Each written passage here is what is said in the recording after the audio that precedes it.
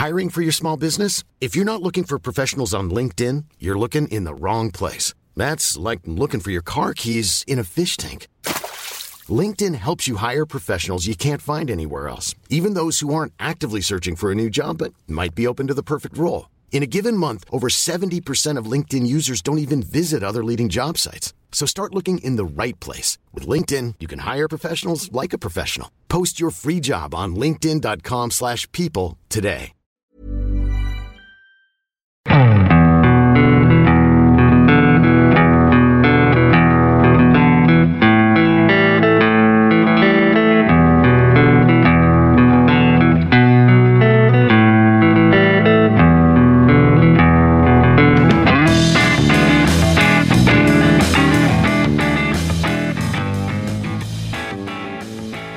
Hello and welcome to the Second Tier Podcast. I'm Ryan Dilks and I'm joined by the Kevin Blackwell to my Neil Warnock. It's Justin Peach. That's quite sincere. Good day to you, Ryan, by the way, but that's quite a sincere message. I like that one. Okay, good. What is it? Not as bad as my other ones? I think the other ones are usually used for a bit of criticism or a bit of a sly dig into the side, but this one I quite like. Thank you. You can interpret means a lot. As much as you want, Justin. On the show today, we have Carlo van der Watering again from the Barnsley Podcast Red Report. Carlo, you all right? Afternoon, how are we doing? Yeah, I feel like you should introduce me like you introduced Justin now. I'll let you think about that, maybe do it later on. Who else is part of Neil Warnock's team? I can't even think. Ronnie Jepson. Ronnie Jepson. The Ronnie Jepson to my Neil Warnock is Carlo van der Watering. I'll take it. Also, here's Patch Warner from the Bristol City Podcast, Three Peeps in a Podcast. Patch, I don't know any more of Neil Warnock. No, I feel a bit left out. Unfortunately. I feel a bit left out of this, but it's all right. I'll let you get away with it because your enthusiasm with which you started the podcast. I did our podcast this morning and I wasn't able to produce such enthusiasm. So fair play to you. Well, what can I say? Welcome to the number one championship specific podcast, your Second Tier. Thank you for joining us wherever you are. Another week in the championship, another two managers sacked. Of course, Marcus Schopp gone from Barnsley. We'll talk about that with Carlo very shortly. And now Neil Warnock's days are done at Middlesbrough. He's been replaced with Chris Wilder. We'll talk to Johnny Bullock from the Borough Breakdown podcast shortly. And of course, we'll have a little chinwag about it too, Justin. As well as that, we'll discuss all the games from the past weekend, look back on some of the news from the past few days, and then finish off with a game of Simon Grayson's Hateful Eight right at the end. We'll begin with a massive game at the bottom of the table. Barnsley v Hull, two of the worst teams in the championship so far, but it was Hull who ran out the 2-0 winners. Carlo, tell us about the game. Shocking, mate. Joseph Lauman, second game in charge. First one, obviously, midweek. And I feel obliged to say against Wayne Rooney's derby, because nobody says derby, it's Wayne Rooney's derby. We won that one. And I suppose there was brief hope that maybe it was Marcus Schopp's ideas and identity that he wanted to bring over. And from the initial team selection to the substitutions, it was like Schopp's never left. Really questionable starting lineup with some players, some that had done really well, sort of dropped. Players that were performing well in the first half taken off at half time, and it's for a lot of Barnsley fans there is now a thought process of how much freedom has this, well, whichever head coach we have, how much freedom has he actually got in team selection, or are the powers higher up maybe? I wouldn't say meddling, but maybe saying that certain players need to play, whether they are our own academy recruits, or because it's just a team that I believe only scored away on the first day of the season. I know they won it against Preston Hull, but they've really, really struggled to score away from home at 2-0. There's not much more you can say. It was dire. And I don't mean Bruce. It was just dire. Yeah. So somebody needs to come in. And I just hope that maybe we veer away from this sort of continental search in the second and third league of Austria to find a hidden gem. It's my firm opinion that only Ishmael has shown that that worked. But of all the other ones, I think you can potentially say, is it working though? Stendhal did really well. We were in League One though. Struber kept us up, thanks to Wigan's point deduction. So I don't know. I don't know if the recruitment philosophy they've got, if that's actually sort of bearing fruits, apart obviously from Ismail, who's shown that he is a decent sort of Championship head coach. So yeah, it's all a bit gloom, really. It's interesting what you were saying about Loughman, because I put exactly the same as what you were just saying there in my notes, that it was basically kind of like shot from this game, Monty. It was really, really poor. He's one of the favourites to get the job, but I guess from what you're saying, you'd be very disappointed if he did get the job. I think for a lot of people, it'll feel like the cheap option because obviously he's employed by us already. And I think what he's shown yesterday is actually, and that's not his fault because he was made interim head coach. I think you need somebody with a bit of experience and ideally Championship experience, but if not, at least as a head coach, because some of the decisions, he didn't explain them. Devante Cole is stop, start. I know he didn't get a goal, but he played really well first half. Any dangerous sort of positional play from Barnsley came to Devante Cole, and then he was taken off. And he was replaced by Victor Adebayo, and that's nothing against Victor, but he's a completely different player. And any sharpness we had up front just disappeared. So, it was really, really, I think fans were really, really disappointed because you're on a high when you finally win a match and, the head coach is gone. And then his replacement is sort of carried on in the same vein. Last time you were on, you said that the club was rotten to the core. So how confident are you that Barnsley are actually going to get the right appointment? Yeah, I had many discussions about this. People tweeting this me and everything. I think from like a board level CEO onto the playing pitch, if we're going to stick to this philosophy, then if you're working with stats, there has to be an evaluation, doesn't it? If you're purely basing your recruitment around stats, there has to be an evaluation. And I just wonder what a successful season means to Barnsley FC. A lot of fans, and I was one of them, I thought last season was amazing. I mean, come on, playoffs. Nobody expected Barnsley to get to playoffs. To me, that was very, very successful. The new CEO sort of come out saying it's successful on the pitch, but not off the pitch because no players were sold. There were no concrete bits for players, which I thought there would have been, but obviously there weren't. And that made me then think maybe it's that system we play where other clubs think, well, that doesn't really fit in our system. So if you're going to evaluate it and see how successful we've been, and if you therefore detract that, yeah, this is the right way for Barnsley, by all means, go ahead. I think as fans we're saying, besides Valérien Ismaël, I don't think so. My guess is the chairman of the co-chairman left yesterday during the second half. I think it's seen enough.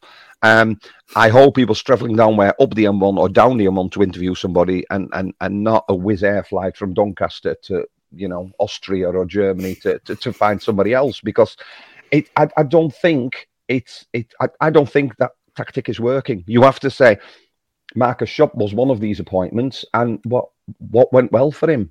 Nothing much really. He veered away from everything we did well last season, and I know it wasn't always pretty Barnsley last season, but as a fan it don't matter. You win 3-1, and it might be hoofball as they call it, but it got us to 5th. I'd rather see that than him trying to impose a new identity and players thinking, I said it to you last time, didn't I, Ryan? Callum Britton comes out and says, we need more practice on the training pitch because we feel like we're playing off the cuff.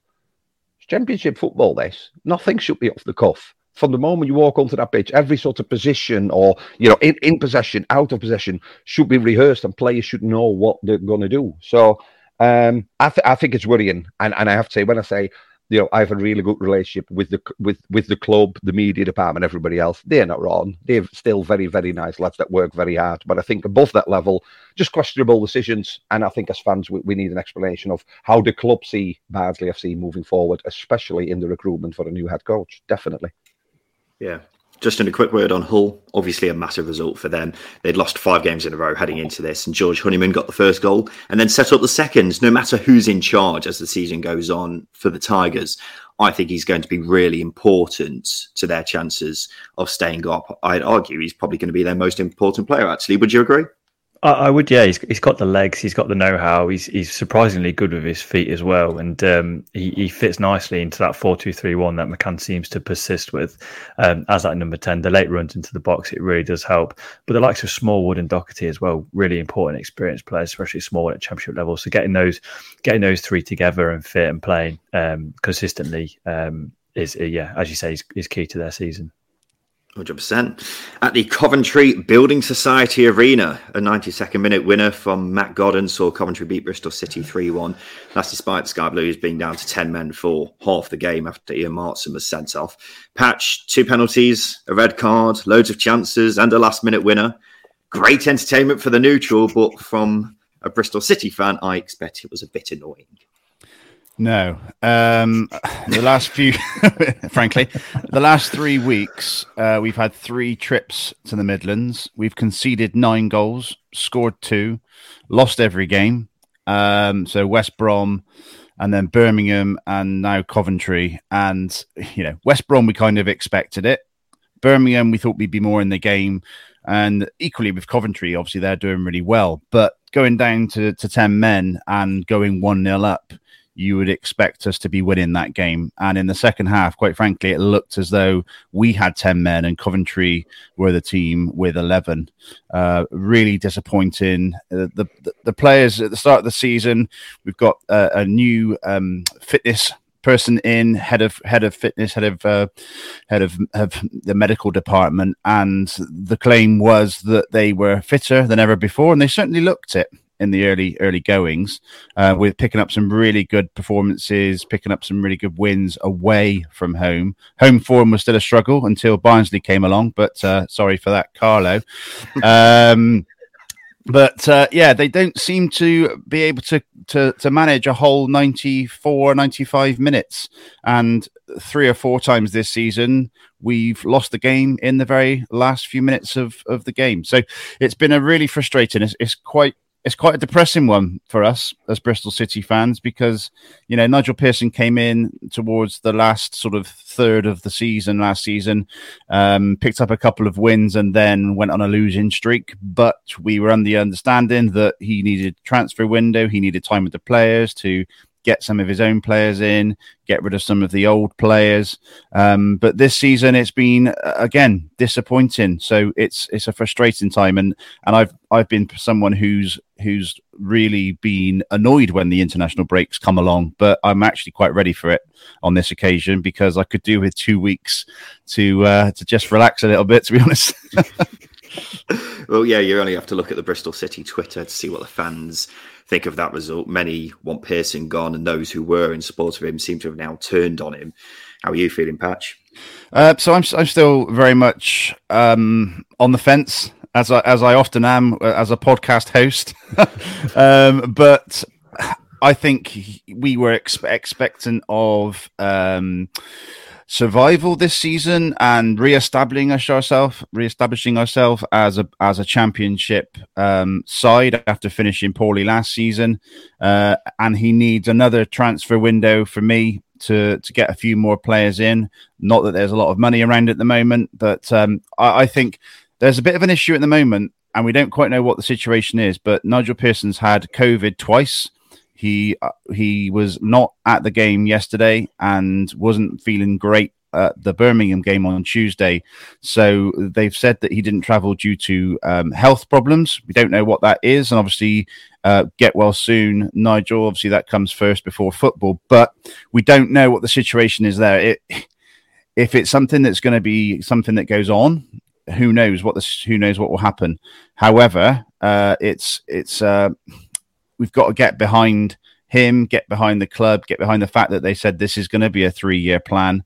But we still need to start picking up some points. Otherwise, we will be dragged into the relegation zone. We're 7 points clear, I think, of Hull at the moment. But yeah, we certainly need to start picking up some points at home and away. Points are usually very helpful. Absolutely. Who would you go for then? Because obviously plenty of Bristol City fans calling for him to go. What are many fans actually saying they want to see instead of Nigel Pearson? Well, in the last sort of 24 hours, you've seen Neil Warnock's name be mentioned. You've seen Dean Smith's name be mentioned, and Daniel Farke, as they've literally been sacked in the last 24 hours. Yeah. But other than that, before Nigel Pearson was given the role, you were looking at people like Michael Appleton, Ryan Lowe, amongst others, and the chap who's taken over at Ipswich, Paul. Help me out. Paul Cook. That's the one. So they were 3 or 4 people there that people thought, were in the running as well. Mark Robbins was another name mentioned. Ex Bristol City, came to us on loan back in the early 2000s, I think. So he's clearly doing really well at Coventry. So there's lots of names flying around, but I think we need to focus on Nigel Pearson at the moment and just see where we go with that in the next month or two. Yeah. Justin, you got a bit of a hiding from Coventry fans in midweek after you said the loss to Swansea could be the start of them sliding down the table. I don't think we're particularly any wiser after this result because Bristol City, no offence, Patch, aren't particularly great at the moment. Do you still think a slide is on its way despite this result?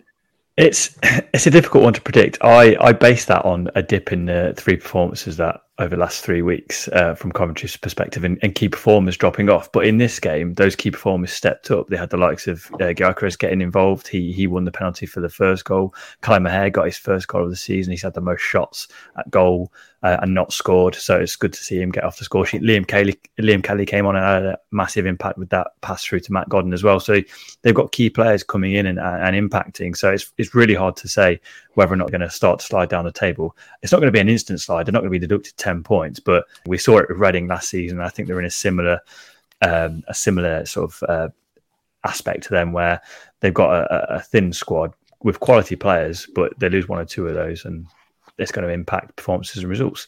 And this game kind of showed that. They allowed Bristol City into it. I know they were down to 10 men, but they showed some naivety at times. I like Coventry, don't get me wrong, but we're just observing. That's all we're doing. I'm going to make that point. That's not what you're saying off camera. Colin and Patch, thank you for now.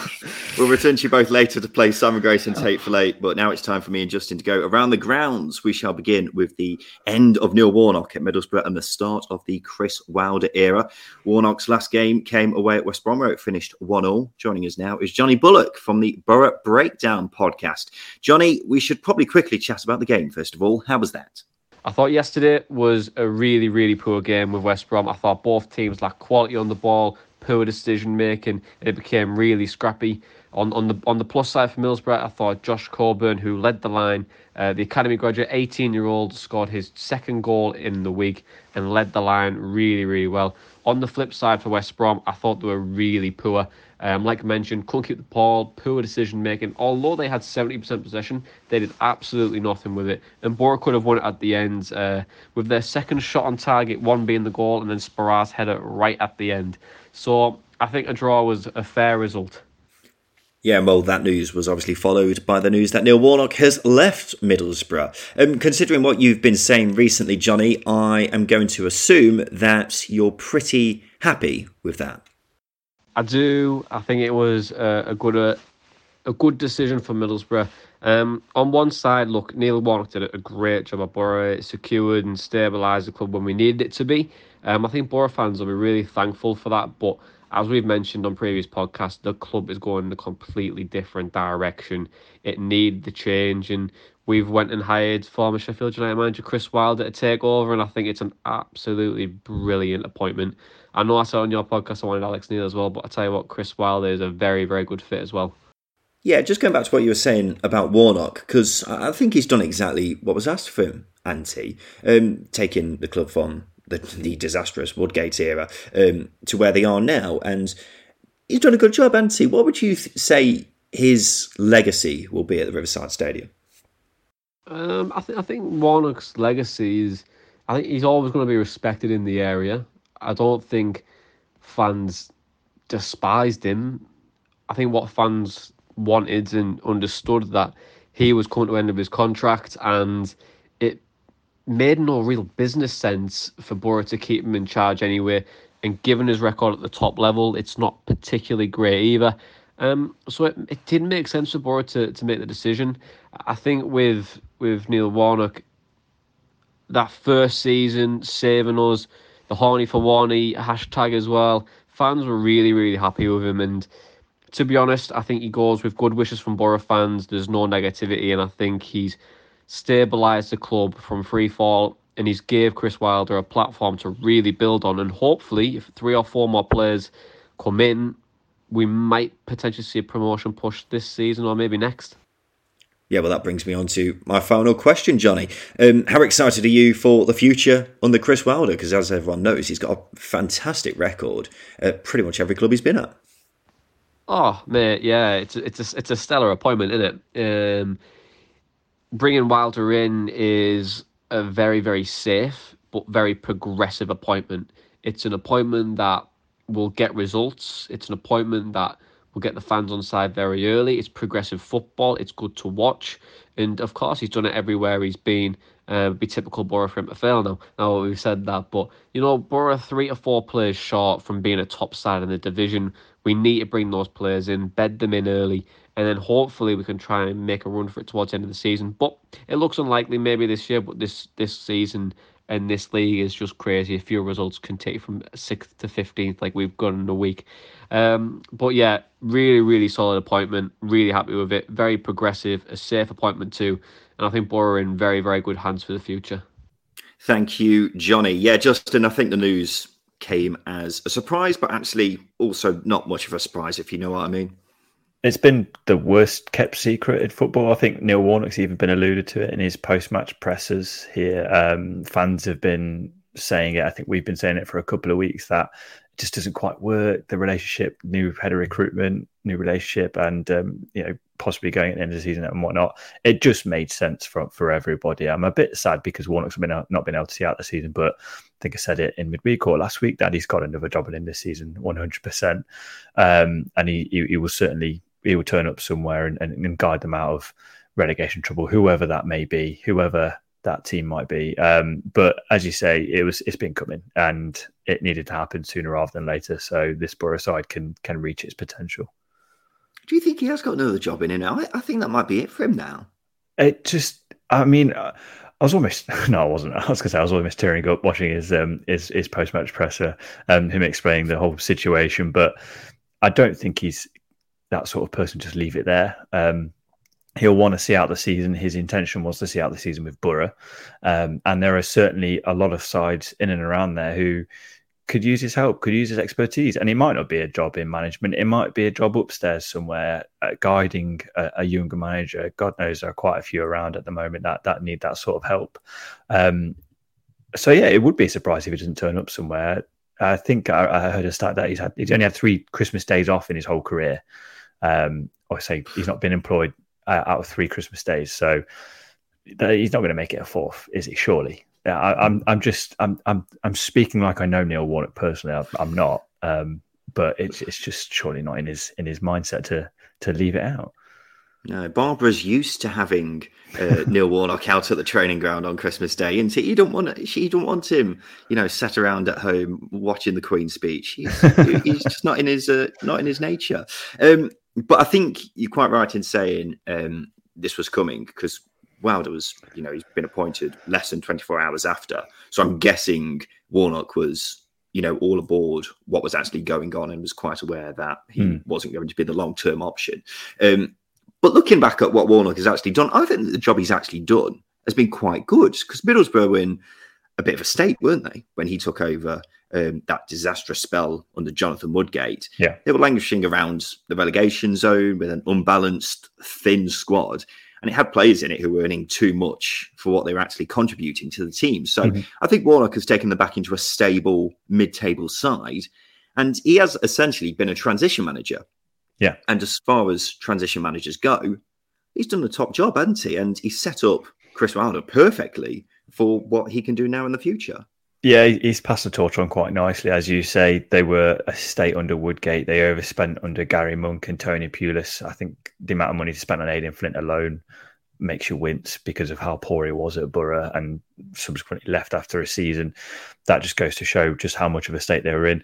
The likes of Dyke Steele and Mark Bowler didn't look like championship players. Now they look like very good championship players. They would get into a lot of sides in championship, and Neil Warnock's that sort of person. Look at what he's done for Duncan Watmore in last year, for example. He's a very, very good manager, and as you say, he definitely left Borough in a better place than when he found him. They were going to go down under Woodgate. I'm fairly confident in that. So for him to come in, stabilise them, make them a very good outfit again, ready for Chris Wilder to take on, is a good place for Warnock and Borough. Spot on. there had to be a change, I think, because Borough weren't going anywhere fast. And it's kind of like the whole club was set up to go forwards into the future, except for the manager. But a new boss now means they can still have a crack at achieving something this season. And it also gives that new man chance to work with the team and get across his ideas. And they'll be in a very good position to accomplish something very good next season if they don't get promoted this season, that is, which I think would be unlikely, to be fair. But nonetheless, with Chris Wilder in charge, he's a very good manager, isn't he? But let's talk about him now, Justin. He's the new man. Thoughts on that appointment? It's a very good appointment. I think if he goes into any championship job, I'm surprised that there weren't many more Premier League clubs maybe having a look at Chris Wilder. I think he was unfortunate at Sheffield United that there was a lot of friction between him and the upstairs team, the ownership. So that didn't really help matters at all. And obviously the recruitment in the second season for Wilder, it didn't work out for them at all, which is ultimately why they went down. I don't think if things would have gone slightly better, he'd still be at Sheffield United now. But for Borough, they get a very good manager. They get a good manager. They get a manager who has improved every side he's managed. Let's be honest, every team he's taken over. Yeah, I think I'll go back to that Northampton job where they were financially ruined, but he managed to get them promoted when they were in League Two. So he leaves teams, again, a bit like Warnock, he leaves teams in a better state than when he found them, but in a better way, and is a younger manager, and he plays a very good style of play as well. So I'm really looking forward to what he can get out of this Borough side. It's going to be an exciting end to the season, I think, for Borough and their supporters. Yeah, absolutely. For me, Wilder is the best option possible for pretty much any championship club looking for a manager, because the man's record speaks for itself, doesn't it? Every single club he's been at, he's been a success. In fact, nearly every single season in his managerial career has been a success. The man is a genius, and his reputation was unfortunately tarnished by that disaster of a final season at Sheffield United. And I think that's the main reason why many Premier League clubs weren't looking at him, because before that, there's nothing you could really hold against him apart from that. So you have got to remember that he did get them, Sheffield United, to 9th in the Premier League the season before, which is completely forgotten about because of how that last season went. But he plays brilliant football, a tactical innovator, and is the perfect man to lead a club like Middlesbrough into a new era. And Borough have now got the core of a promotion-winning squad available to them. All they've got to do, for me, is add in 3 or 4 new players over the summer. Then I think it'll be a side capable of winning promotion for sure. Let's move on, Justin, to Middlesbrough's actual game this weekend, a 1-1 draw away at West Brom. And the reality is this was a really poor result for the Baggies, wasn't it? And Borough nearly won it right at the death. Yeah, pretty lackluster performance. I think these games have sort of not necessarily been coming, but they've been ticking over for West Brom, where they're going to come up against a team where they're not going to be able to keep out. And Borough was at the side. I think it was Ishmael under Barnsley. I think they won the most games by 1 goal last season, which goes to show that they were grinding games out. But the only difference is between that West Brom side this West Brom side and that Barnsley side is I don't think this West Brom defence, I think they can be got at. I think there are elements to exploit, but I think the key thing for them is getting the likes of not necessarily Colin Grant, but getting Dion Garner back into form, getting Matt Phillips in form, and getting Callum Robinson playing as consistent as he was earlier on in the season. Because if they can unlock the potential in that front three, I don't think there are many better front threes that have existed in the Championship, because there's a goal scorer, there's creativity, there's everything you need in that front three. It's just unlocking it at the same time that's proving the issue for Ishmael.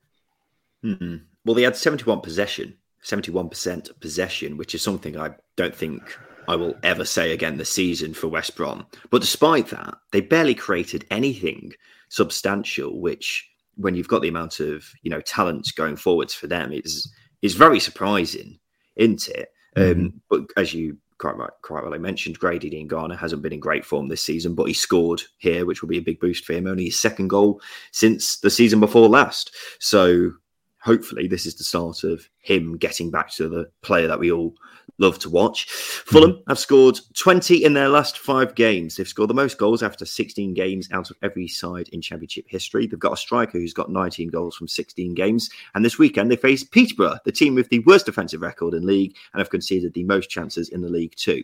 Surely this was going to be a rout. It finished Peterborough 0, Fulham 1. a disaster for the second tier betting show. But I tell you what, Justin, Peterborough gave them one hell of a game, didn't they? Yeah, I was really impressed with Peterborough. I think we got a little bit of stick from a couple of Peterborough fans in midweek for turning the attention of their midweek game to Danny Ward's hair and moustache. But there wasn't much to talk about in that game from Peterborough's perspective. But in this game, they were really, really good. They maybe could have got a result. I think Fulham's quality showed.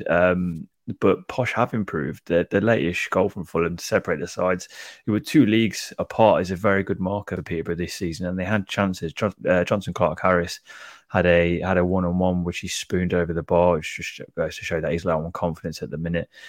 Yeah, this was a very good performance from Peterborough, and if they can get more out of this side like this, then I think they can be safe.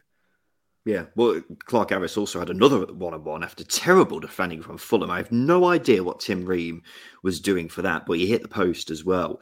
But I was quite pleased with how Clark-Harris was playing, because despite him not scoring, he was threatening. Mm-hmm. Well, as threatening as he has been this season, because I was expecting him to score quite a few goals this season. Obviously, it hasn't happened so far. He hasn't played a few games for, historical Twitter posts and what have you. But nonetheless, this was him looking like the player that we were expecting to see, despite him not hitting the back of the net. But nonetheless, Peterborough were really, really quite good. The defence were great too. It was just that one lapse in concentration that let them down. And you can't really do that when you've got someone as deadly as Alexander Mitrovic floating around in the box. But nonetheless, it's been an encouraging spell between the international breaks for Posh after managing to finally get some points on the board, when prior to this most recent international break that's just gone, they were looking pretty horrible. But now looking all right. All right is as far as I'm going to go, really. But really good here. By no means Fulham at their best. I think it was just an off day from them, wasn't it? Yeah, they ground it out, and that's the making of a good side, which is something we'd always say.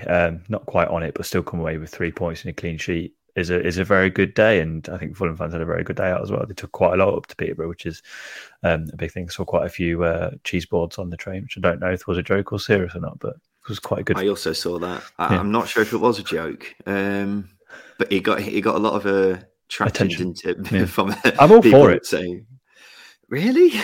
A cheese board, yeah. Do you take a cheese? If someone brings a cheese board and hands out some cheese, I'll say, well, as long as it's vegan, I'll say yes, go on then. Mainly because I'm when you're going to an away match, though? It's not going to soak up any beer, but it's better than a match day burger, let's be honest. They're not great. Cheese board's better. It depends where you go. So I'll tell you what, there's a really good Twitter account at the moment called Football Scran, and they show like the best food you can get from different grounds. Okay. Like the other day, they had, I think it was Merthyr Town, very random, but they had a hollowed out cob or roll, if you're not from the Midlands, and it had chips and a sausage in it, all covered in gravy. Looked amazing. Okay. But now, the last game I went to was at Pride Park. The only option you've got is a hot dog. Hot dog or a pie. It's pathetic. Derby haven't got much money, to be fair to them, but I'd expect more from, what was going on here? How have we completely gone off track here? Cheese balls? No, not for me. Bournemouth bounced back from their first loss of the season by beating Swansea 4-0. I say beat. This was actually a bit of a hammering, wasn't it, Justin? Yeah, and it was a game where Bournemouth really exploited Swansea in a way, where Swansea just sort of played into Bournemouth's hands a little bit. They tried to tap it around, but it didn't really get through to that final third, which meant the likes of Pyra and Patterson didn't really receive the ball, so they couldn't exploit Bournemouth. But that's down to Bournemouth's tactical work off the ball. They were brilliant, really, really were. They pressed Flynn Downs quite a lot. They pressed Ryan Bennett a lot, who is out of that back three, probably the least comfortable person on the ball. A really, really good tactical win from Scott Park, and they nullified Swansea in every capacity they could. It was really incisive. I feel like you're not doing this game justice, Justin. This could have been 8-0. Honestly, it seriously could. The scoreline does not do this game justice. Bournemouth missed 3 big chances and had a load more good chances. And I'd actually go as far to say it was probably the most one-sided game of the season we've seen so far. And I'm saying that fully aware that Fulham won 7-0 in the week. This game was more one-sided than that. I'm not shitting you. It was crazy. After we were saying in the week that not playing a natural left-back was really costing Bournemouth, Scott Parker gave Leif Davis, who's on loan from Leeds, he gave him a go at left-back. And he was brilliant, wasn't he? He was. Well, it goes to show how much balance is important in certain sides, and I think him coming into this Bournemouth defence really settled them, and going forward as well had an impact. And it helps the likes of Jayden Anthony, Ryan Christie, whenever they swap wings. It helps that balance as well, because you've got a gallivanting left wing back going forwards and creating space for that player, whereas Chris Mepham, for example, might not be that adventurous going forwards. Yeah, I don't think he's going to be as effective as the likes of Zamora or Leif Davis. So it does help with balance. Obviously not the pinnacle in the win here, but it's going to do Davis a world of good with his confidence after not getting inside. But every time Bournemouth had a substantial chance, it usually came down that left-hand side, and Leif Davis was playing a really big part in it. So I was really impressed by him. Someone we haven't really seen that much, have we? Because I don't think he's played much for first team football at Leeds, and I thought he was just going to be a backup left back here. But honestly, he was one of Bournemouth's best players yesterday. So I'm very excited to see more of him. He definitely offers more width, doesn't he, than having Chris Mepham, who's a centre half, playing at left back. I suppose in a strange way, the loss in the week for Bournemouth could have been the best thing that could have happened to them, to see how they would respond. If they lost this weekend, then they'd have been lingering on it for a couple of weeks, wouldn't they? But they had a chance to instantly respond here. And boy, did they respond. Got to say, this weekend has only made me even more convinced by the turn of the year. We could very easily have a clear top two of Fulham and Bournemouth, because West Brom are really looking like they're struggling to keep up the pace with those two. And considering Fulham won 7-0 in the week, Bournemouth could have won 7-0 or more this weekend, then they're really looking like the two sides to beat. Swansea, not the best performance after we gave them a lot of praise in the week. They tried to play it out from the back end, as you were saying. They got caught out quite a few times while trying to do that. It was a bad performance. They got torn apart pretty badly, yet I think it was just a bad day at the office. And if I was a Swans fan, I would still be looking up rather than looking down. Yeah, you've come up against the best team in the league here. Tactically, they've shown that they're very good. They've got a very well-balanced side.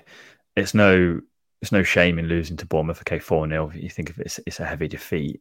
It's going to hurt a little bit. But, I think the goals from Swansea's perspective could have been avoided. I know Bournemouth created an abundance of chances, but that first goal, really lacklustre press from, I think it was Entechum, and they could have done better with the second and third goal as well, with better marking. So you're a bit more aware, you're a bit more awake, and you avoid them goals quite easily. I don't think it's the end of the world for Swansea. You keep going. It's been a very good few weeks for them and Russell Martin.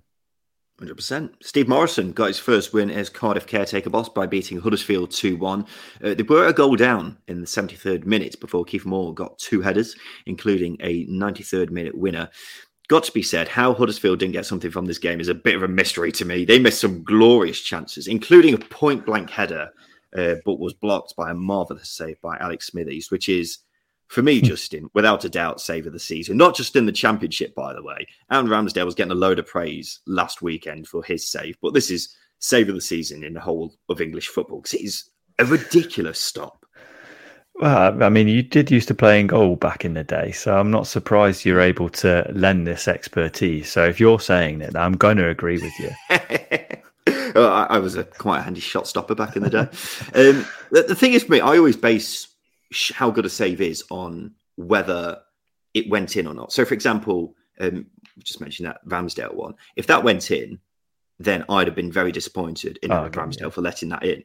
Yeah. But this one, Alex Smithies has got no right to save it. Yet here he is pulling off that ridiculous save from what is essentially point blank, and he's just diving across, getting anything in the way, and he's done it here. But nonetheless, Huddersfield did miss a load of chances, didn't they? And they probably should have got something from it. Yeah, I'd come away really disappointed from Huddersfield's perspective, because at 1-1 there was an opportunity for them to shut up shop or go for the win. They didn't either, and they were punished later on for it. I think it's just really poor game management, and when you're not putting those chances away, perhaps it is a time to shut up shop and restrict Cardiff. They didn't allow Cardiff to get into the game. Cardiff created a lot of chances in this. I think Keith Moore had 6 shots, and it's not. You go back to that winner that Keith Moore scored. You don't leave him unmarked in the box. He's 6'5", 6'6". How tall is he? He's very tall, very, very tall. He's very, very tall, and he can score headers. Don't leave him unmarked in the box. That's my defending 101 this week. Yeah, there you go. Tactical genius just impeached there. Award-winning analysis here. I think that this game is a good summary of why I can't see Huddersfield finishing in the top 6, despite them being in or around there for pretty much the whole season so far. Their forward line is really wasteful. And it's not just been this game, but I think there's going to be that is going to be the thing that holds them back. That and their unbearable inconsistency, which has cost them plenty of times this season. A win, a draw, and a loss for Steve Morison after 3 games. What have you made of the Bluebirds with Morison in charge? I think the Stoke result is a very difficult result to judge, because I think they got that based on character alone, because they shouldn't have come away with a point from that game. The next game in midweek, I thought they were really poor, back to the same old Cardiff. This win, I thought they were a lot better. I think Mark McGuinness, he's made a few errors over the last few weeks. He cost his error led to the goal for Huddersfield. But for me, going forwards, they create a lot of chances, Cardiff, and I think that's the key difference. If you get a side creating more chances, Kiefer Moore's going to score 1 in 2, 1 in 3 of those chances. So you're always going to be in a game. Much improved from them. Really impressed. Is Steve Morison the man for Cardiff? I don't know. Really hard. It's very hard to judge based on these last 3 games, as I say, because the 3 games as they weren't the best to judge on, if that makes sense. I'm not convinced by Morison so far, I don't think. That Stoke game obviously felt like a win, didn't it? Coming back from 3 goals down, but you've got to remember the first half, they were really, really poor, hence being 2-0 down at half-time and 3-0 down soon after that. Then in midweek, they were really poor in that loss. And then in this game, they were also quite poor, I thought, despite them getting the wins. So I think what I'm basically saying is you've got 2.5 games there where Cardiff have been actually not great. So I'm not sure what Cardiff fans are actually thinking with Morison at the moment. I mean, I'm saying this as a guy who's bet on Steve Morison to get the job. Obviously, I'd like him to get the job. But having said that, I'm not convinced he would be the right man to take Cardiff into the future. And I'm looking around thinking, who are they actually going to get? Because it looks like they are giving Steve Morison a fair crack at the job after having 3 games so far. Whether that'll still be the case, considering we've got an international break coming up, I'm not too sure. But nonetheless, I'm very interested to see what Cardiff fans are thinking and what Cardiff board are actually thinking, whether they're both on the same page, whether they do want to go down the route of a young manager like Steve Morison, or whether they do want to go for someone who's got a better track record at Championship level. It's very interesting to see him, but I'm not completely convinced from what I've seen of Steve Morison so far after 3 games. Justin, let's have a break. After that, we'll talk about Blackburn thumping Sheffield United and Forest thumping Preston.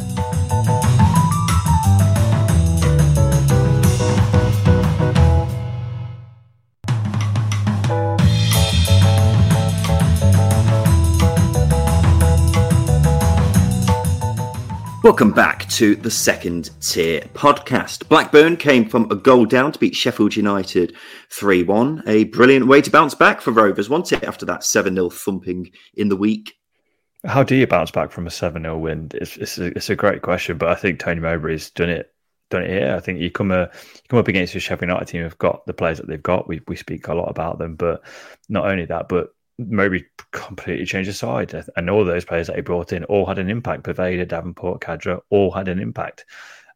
So you've got to say it's a very brave call from Mowbray to do that against a very good team, and they came away having played very well and shut Sheffield United out a little bit apart from towards the end of the game. But very pleased for Blackburn to be able to rid that 7-0 defeat. I had no idea how you get it out of your head so quickly, but fair play. They did that. Yeah, they absolutely did. Tony Mowbray had a job on, didn't he? After because it's very easy for players to just lose their heads after getting smashing like that. But they were actually really, really good here, and he did change it around. I thought Pervada was really threatening for Rovers, and he's just refreshed the whole front line, really, hasn't he? Khadra as well was also pretty sharp. So exciting for them that they've also shown that they've got loads of depth going forward. I did have concerns at the start of the season, didn't I, about Blackburn and the amount of depth that they've actually got. I think that was more defensively, really, and in like the defensive midfield kind of areas. But yeah, looking really good here. Brighton Diaz got on the score sheet again, so Chile is on fire with that one. Sheffield United, we'll start with the positives. Ryan Brewster's first goal since joining the club in summer last year. And what a goal as well. That was a beautiful volley. To connect with that and send it flying into net at that pace was very delightful to watch. Just out of interest, Justin, because we had that whole debate about the Fraser Campbell goal for Huddersfield last year, and it's still something that lives rent free in my head to this day. Do you think Ryan Brewster's goal here was better than that volley? No, I don't think it was. That Fraser Campbell goal, I don't think you give it enough credit. And I don't understand why people think it's a good goal. I honestly don't. I thought this goal was much better. But anyway, we won't waste too much time on that. Negatives for Sheffield United. There were plenty, quite frankly, compared to the positives. They were wasteful again because they had at least two big moments in front of goal that they didn't make the most of. And then at the other end of the pitch, their defending was an absolute shambles at times, Justin. Yeah, they're a side you're just constantly blowing out your cheeks, aren't they, with them? It's like, what do you do? Honestly, it's so frustrating. And that's coming from a neutral perspective. Yeah, we don't support Sheffield United. I imagine some supporters are pulling their teeth out and their hair out. I don't know why you'd pull your teeth out. It's not really the saying. You're pulling your hair out as a Sheffield United supporter. It's drastic self-harming, that. Yeah, it's that frustrating. You'd pull your own teeth out. For the only positive to come out of the game for Bruce to get his first goal, it's not good enough for a side who should be chasing. I feel like the team needs a refresh. I think it's moved on from that Wilder era. There are a lot of players there who probably aren't performing as well as they should be. You look at the defence, you mentioned the defence, Chris Basham was poor, Ender Stevens was poor, Bogle wasn't that much better. They don't suit a four at the back. I don't know why Jukanovic will persist with playing a four at the back, but he's trying to get his stamp on it. I don't think it's working. I just think the team needs a refresh. It's going to take a while for that to happen. Yeah, well, he's quite stubborn with this 4-2-3-1, into which he just insists on playing no matter what the personnel are saying, because you've got now Brewster playing on the wing, who, as we all know, is a striker. Got the goal here, and he actually looked all right in the week as well, but it's, that's beside the point, that you're playing players out of position to try and suit what the manager wants to do. And whether that's the best way to go about it, I'm not too sure. It's obviously clearly not going very well at the moment. And with Sheffield United, there's a lot of hope hanging on the fact that Jukanovic always has a better second half of the season. If they don't, then this season will be an absolute disaster, because they have been pretty bang average so far in the first half, haven't they? But people are just saying, he's got a great record in the second half of the season.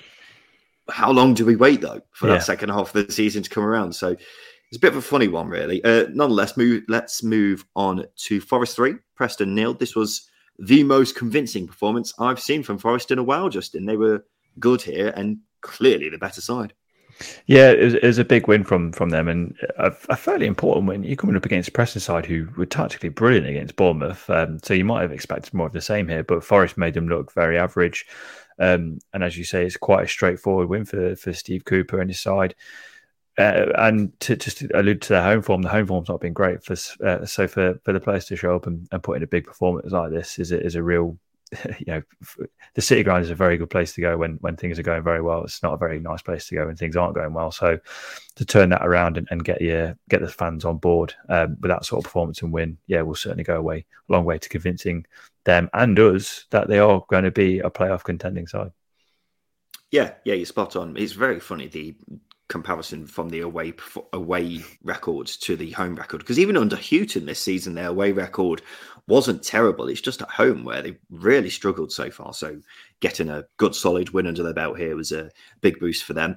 Strangely, Forest went to a back four, which is something we hardly ever see with Steve Cooper, is it? So they did it and they were great. The most impressive thing was how solid they were at the back. And it's a back four I really like as well, because you've got Lowe, McKenna, Worrell and Spence, and all four players I really rate. So it was very enjoyable for me to see that back four. Steve Cooper only lost one game so far, and that was against Fulham. So they're evidently now a hard team to beat, aren't they? It's just, can they keep getting wins on the board? Because there have been quite a few draws in that spell. Preston really weren't at the races here, were they? And considering this was the side who were the first to beat Bournemouth in the week, it was a really disappointing follow-up performance. it's just the championship in a nutshell, isn't it? Really, but there were two moments here that really turned the tide for Preston. I think Brad Potts missing that 1-on-1 fairly early on in the game, that didn't help, and then obviously Patrick Bauer going off, getting injured, isn't going to help either because he's their best defender. And Jordan Story didn't really compete with Lewis Grabban very well, to be blunt. So yeah, those were the two moments that really changed the tide for Preston. And I think the disappointing thing is they conceded 3 goals rather than managing the game better than they did. But it's the championship; they'll win again in the next game. Yeah, they're a bit of an inconsistent side, aren't they? I think that's why many Preston fans are quite infuriated with how Frankie McAvoy runs the team, because it's kind of a pattern now where Frankie McAvoy's under pressure after they've just lost. They win a game, eases a bit, then they lose again, and we're just in this vicious cycle. In the Nathan Jones derby, Stoke beat Luton 1-0. A good game, this. Two good sides matching up together. Yeah, and the key battle was won by Stoke's defence. I thought Stoke's defence was brilliant. They dealt with the very versatile forward duo of Adebayo and Harry Cornick. I don't think there's a more versatile partnership than those two. So for that back three to manage them as best as they did a very good job. And it's a massive result for Stoke. 2 away wins on the bounce, 2 clean sheets. You move away from that really poor form and you start to come out the other side of it, having been a different side. They're grinding out results now, which is not something they were doing before, because obviously they were going ahead and conceding, which was a bad habit, but Stoke have done well. Well, they could have very nearly conceded quite late on in this game, because Admiral Musquet missed a free header late on, which could have snatched a point for Luton. He really should have scored it, but he hit the bar instead. So that's disappointing for the Hatters. I tell you what, Jacob Brown got the goal for Stoke, and he's actually having a good season, isn't he? Someone we haven't really spoken about thus far. And I think many Stoke fans were questioning who would be leading the line early on in the season while Tyrese Campbell was out injured. They obviously brought in Sam Surridge, who cost them, £5 million? Mm-hmm. So you'd have expected him to be leading the line, but it's actually been Brown, who's done such a good job that he's made it difficult for Michael O'Neill to drop him. And even when he was at Barnsley, he was always good at working hard, stretching defences and laying up chances for his teammates. It was the scoring goals which was a problem, but this season he has added that to his game, hasn't he? He's now matched the number of goals he got last season already. Yes, it could be better, but considering what else he brings to the team, is he a very handy player to have at your disposal. And well-taken goal here. Hopefully we see a few more well-taken goals. And Stoke are now back in the playoffs after 2 straight wins. Luton dropped down to 11th.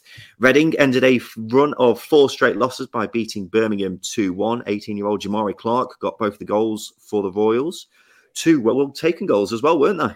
Yeah, when I saw this come through, I gave myself a little fist bump. I was really pleased for Reading and Jamari Clark, mainly because of how much Reading have struggled in front of goal. And there's, I'm not being biased towards Reading, but they've really struggled. It's taken a striker who's clinical to turn the game for Reading, and that's what's happened in this game. Jamari Clark's taken his chances, whereas George Puskas in the past hasn't, and that's been the difference between the two sides. And it's really pleasing to see a youngster do it as well, which is why it was a little fist bump.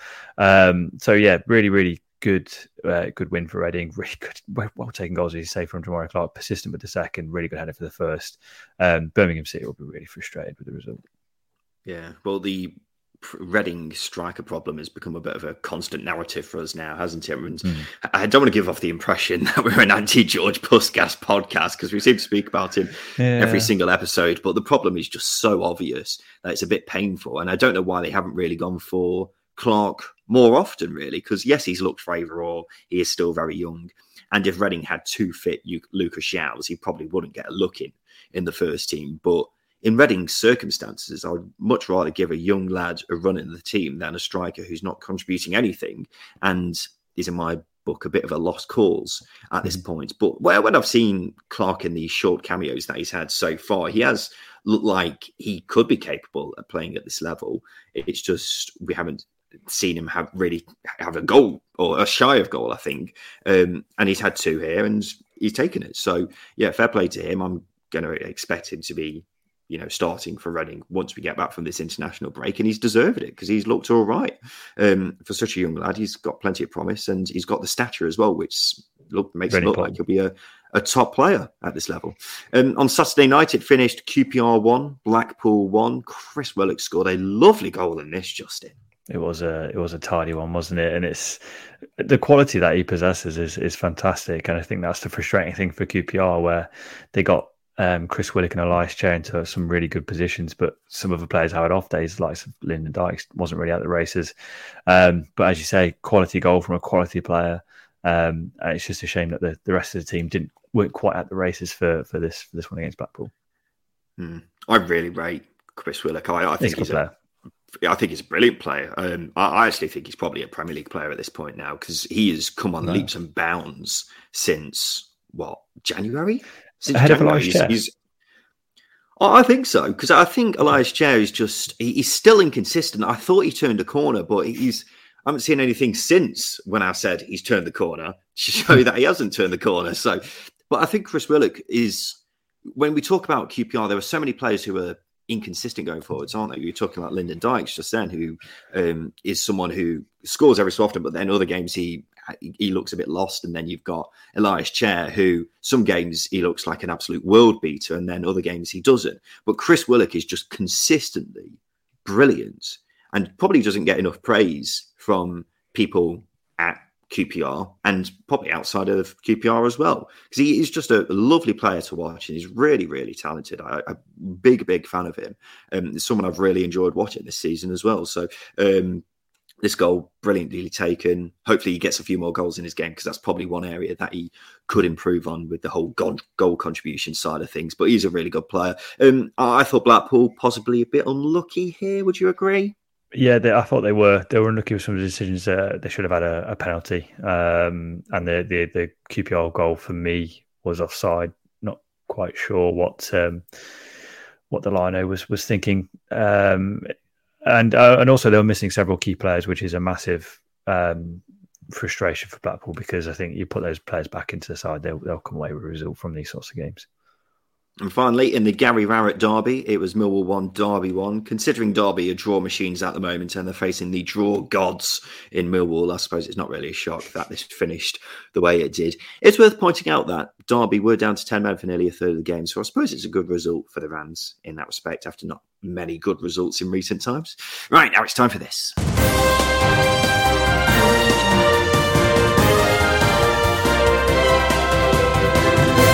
Yes, it's time for the news, and we'll start off with this. A 7-year-old Hull fan was injured after being struck in the face by a flare that was thrown into the crowd during the match at Barnsley. South Yorkshire Police say it was thrown by another Hull supporter. It's said to have happened shortly before half-time, and the child suffered minor injuries. Officers are reviewing CCTV footage and have urged anyone who knows who was responsible to contact them. Moving on, Justin, and even more depressing news, Millwall are working with the police to identify a supporter after a Derby player suffered alleged discriminatory abuse. Derby said the incident was reported after the game. Millwall say the matter is under immediate investigation and the club will cooperate fully in the matter. Even more depressing news, Justin. Lancashire Police has closed its investigation into a racist banner targeting former Birmingham City owner and CEO Dong Ren after no formal complaint was made. The banner was shown before the final game of last season. Birmingham said in a statement they had notified police because one of the banners was undoubtedly racist. However, Sky Sports say no formal complaint was actually made. Let's move on, Justin, to something less depressing. According to Sky Sports, former Rangers shareholders Sandy and James Easdale are heading a consortium to buy Derby. The brothers are in advanced talks with administrators to buy the Rams on behalf of a Malaysian consortium.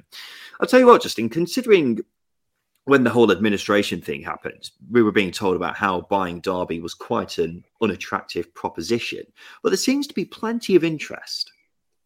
Yeah, it's I mean, I've read up about this group, and I'm not overly convinced. I don't want to get bleeped out again this week, so I'll withhold any information that I have found. But my feelings are known. But you're quite right. Derby are a big football club.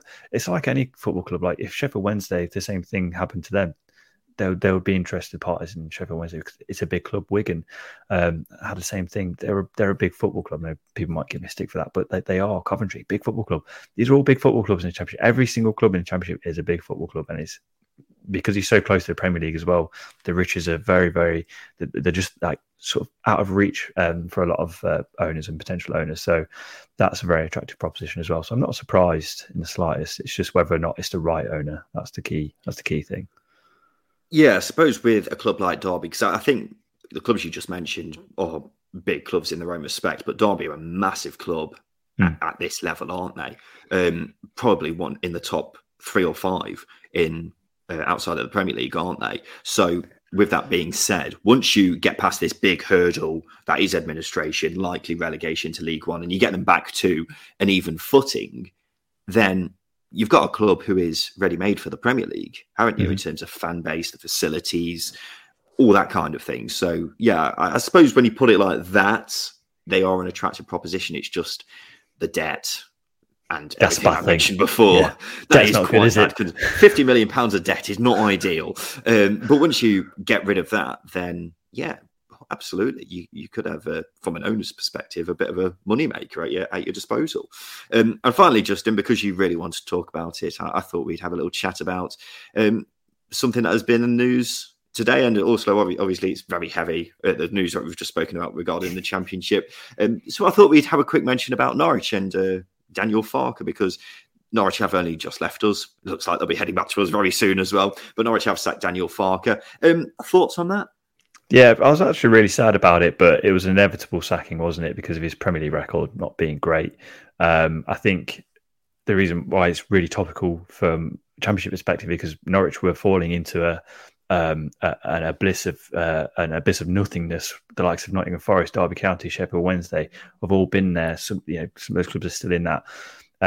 He got them out of it, and they didn't spend a massive amount of money. And it just goes to show that if you get the right coach with the right backroom team and the right players, then it can work out for you. And Norwich are now a very wealthy football club who are going to yo-yo, because it's very hard to find that balance. But yeah, for me, he goes down quite easily as one of the best Championship managers ever. I will turn my notification off for that, because I believe that to be true. Well, I believe it to be true as well, but I tweeted it last night that, Warnock and Farke are both leaving on the same day, 2 Championship legends, both departing. But Farke's had 3 seasons in the Championship, am I right in saying that? Was it 2.5 seasons? No, 3 seasons. He's got promoted in 2 seasons, hasn't he? So, and in both times, I think they had 2 of the highest points totals that we've ever seen. So I don't understand why people wouldn't think he's a legend. Sure, he hasn't had the longevity of Neil Warnock, but you won't find many Championship managers who have had a better record than Daniel Farke at Championship level. Yeah. And I think now it's worth pointing out as well, while we're talking about him, that he could be a very attractive appointment for plenty of Championship clubs who don't have a manager, considering what he's managed to do at Norwich in the time that he's been there. I will say just quickly on Norwich, considering they're in a bit of a state at the moment, as soon as they sold Emi Buendia, I instantly thought Norwich straight back down again. Mm-hmm. I thought they were better suited to get promoted, to staying in the Championship, staying in the Premier League next season. I got there eventually. But as soon as they lost Buendia, I just thought, well, what is the point? Because they're just going to bring in a load of new players who we haven't heard of, and they'll take time to settle. And that's exactly what happened. And they're going down without a shout from the looks of it. I know they got the win on Saturday, but I still struggle to see them staying up. And it's just going to keep happening, unfortunately. They'll probably get relegated, and next season they'll be in the promotion hunt again. It's just weird. Let's finish off with some polls, Justin. We'll finish off this segment before we go to Simon Grayson's Hateful Eight. Finish off this segment by talking about some of the questions that we've asked our listeners on Twitter. The first question that we asked them was this: will Middlesbrough get promoted under Chris Wilder? I will point out I meant not necessarily this season, but some people may have interpreted it as this season. That was a mistake on my behalf. What would you say? I don't think this season's out of the question. I think they're in with a shout. It will take quite a lot, but I don't think you can rule them out of doing it this season. But I think eventually he will get them up. Yeah, I think he will, because he's a brilliant manager. Honestly, I think people really underestimate how good a manager he is. No got 73%. Yes got 27%. As I say, I think that may have had people who thought I was talking about this season, but I actually meant in the future with him in charge. This is a funny one, Justin. Which of these managers would you want to bring in at a championship club if you needed a new boss? Daniel Farke, Dean Smith, Ole Gunnar Solskjaer, or Neil Warnock? The thing is, if I was Man United owner, I'd have 3 of those managers over Ole Gunnar Solskjaer. And that's no championship bias. I just don't rate him as a coach. But my allegiance is with Neil Warnock always. I bleed Neil Warnock. Ole Gunnar Solskjaer got 5%. He's a meme now, isn't he? It is a funny old situation at Manchester United. Dean Smith, I was going to say Daniel Smith then. Dean Smith got 45%. Daniel Farke got 34%. Neil Warnock got 16%. So plenty of love for Farke and Smith. Not as much for Warnock and definitely not for Solskjaer. Very close one. They're very interesting to hear what people are saying as well. And finally, where should I go on holiday next? Denmark, Finland, Norway, or Sweden? I've really wanted to go Scandinavia for quite a while, Justin, and I can't figure out which one I want to go to the most. I'm edging towards Denmark at the moment. What do you think? It depends what time of year you go. If you go in the dead of winter, it's going to be cold. In the winter, isn't it? Yeah. So, I've spoken about going to Copenhagen in the past. I'd recommend fully going to Copenhagen. I don't know what you can do there. There's a big statue of a mermaid somewhere. That'd be nice. Is that it? Is that all the only reason you want to go to Copenhagen? It's the only thing I've researched so far. So you got the Carlsberg factory that's there. That'd be nice. Yeah. Beer. I've been watching a lot of Travel Man with Richard Ayoade recently and looking around different places. There's plenty on Denmark. Denmark looked very nice. Stockholm, you've got one of those ice bars. People aren't interested in this. The result of the poll was 30% for Norway, 30% for Sweden, 27% Denmark. Finland only got 13%. Poor Finland. I'd go to Finland. They've got like a massive bunker underneath Helsinki that is like a massive mall, but it's in case like the Russians invade or something. It's really interesting. Again, it's really interesting. I'd go to Helsinki. I'd go to all of them. But Copenhagen's probably first on my list. As I say, no one cares about this, so sorry if we spent way too much time talking about this. Now it's time for this. Hi, Simon Grayson here.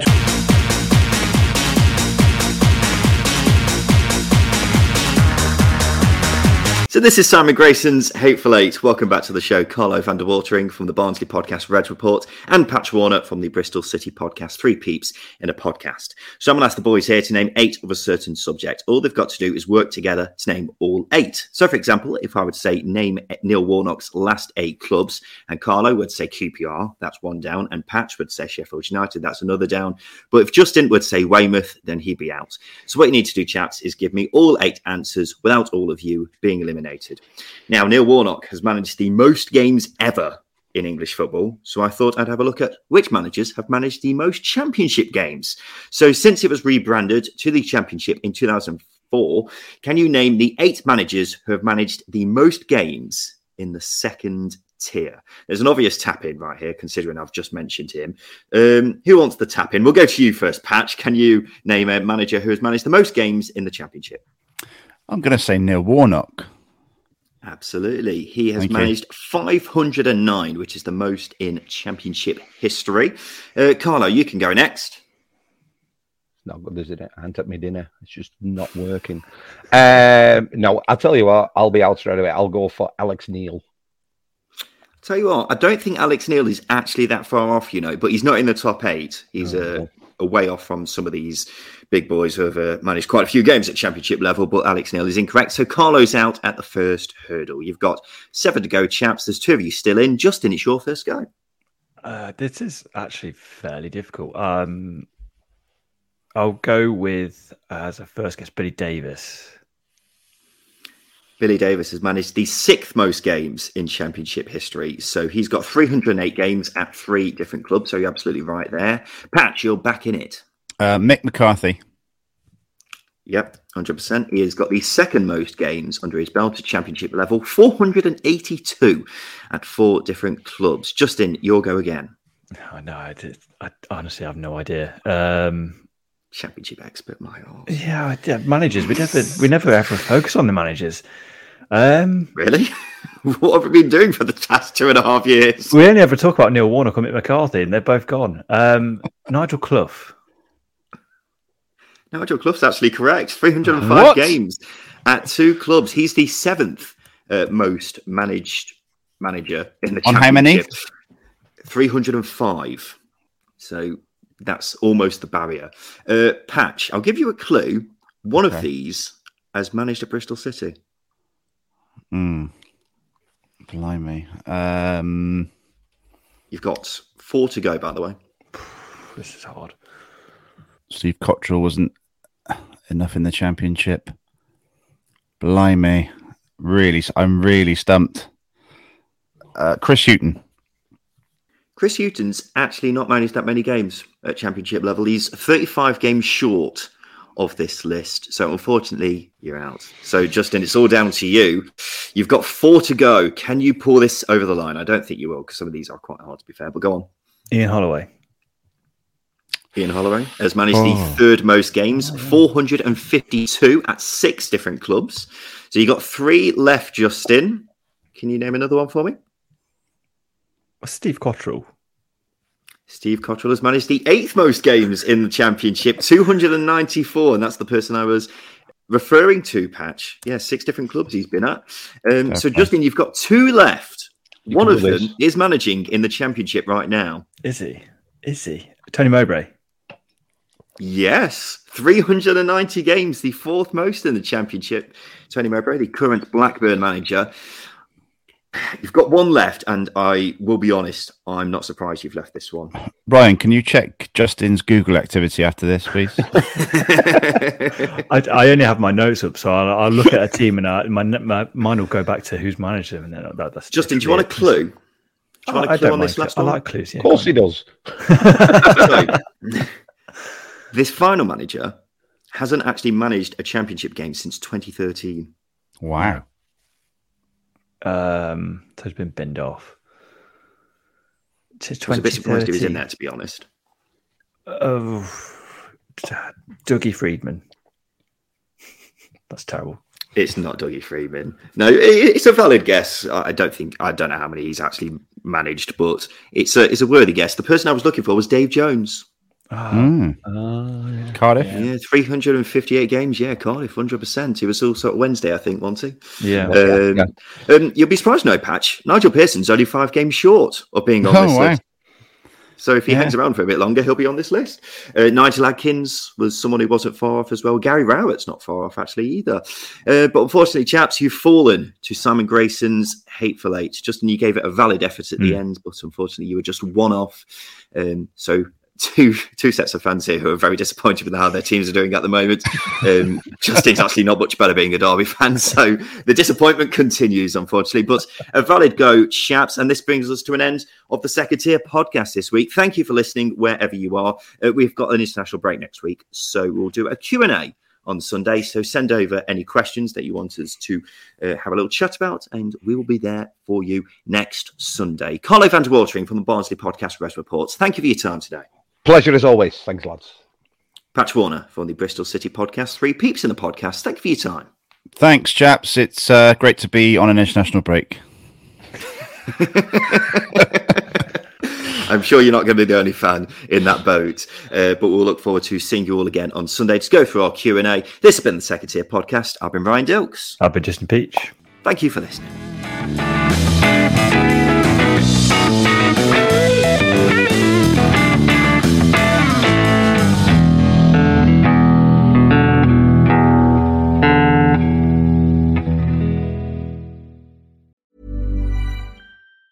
Mom deserves the best, and there's no better place to shop for Mother's Day than Whole Foods Market. They're your destination for unbeatable savings, from premium gifts to show-stopping flowers and irresistible desserts. Start by saving 33% with Prime on all body care and candles. Then get a 15-stem bunch of tulips for just $9.99 each with Prime. Round out Mom's menu with festive rosé, irresistible berry chantilly cake, and more special treats. Come celebrate Mother's Day at Whole Foods Market.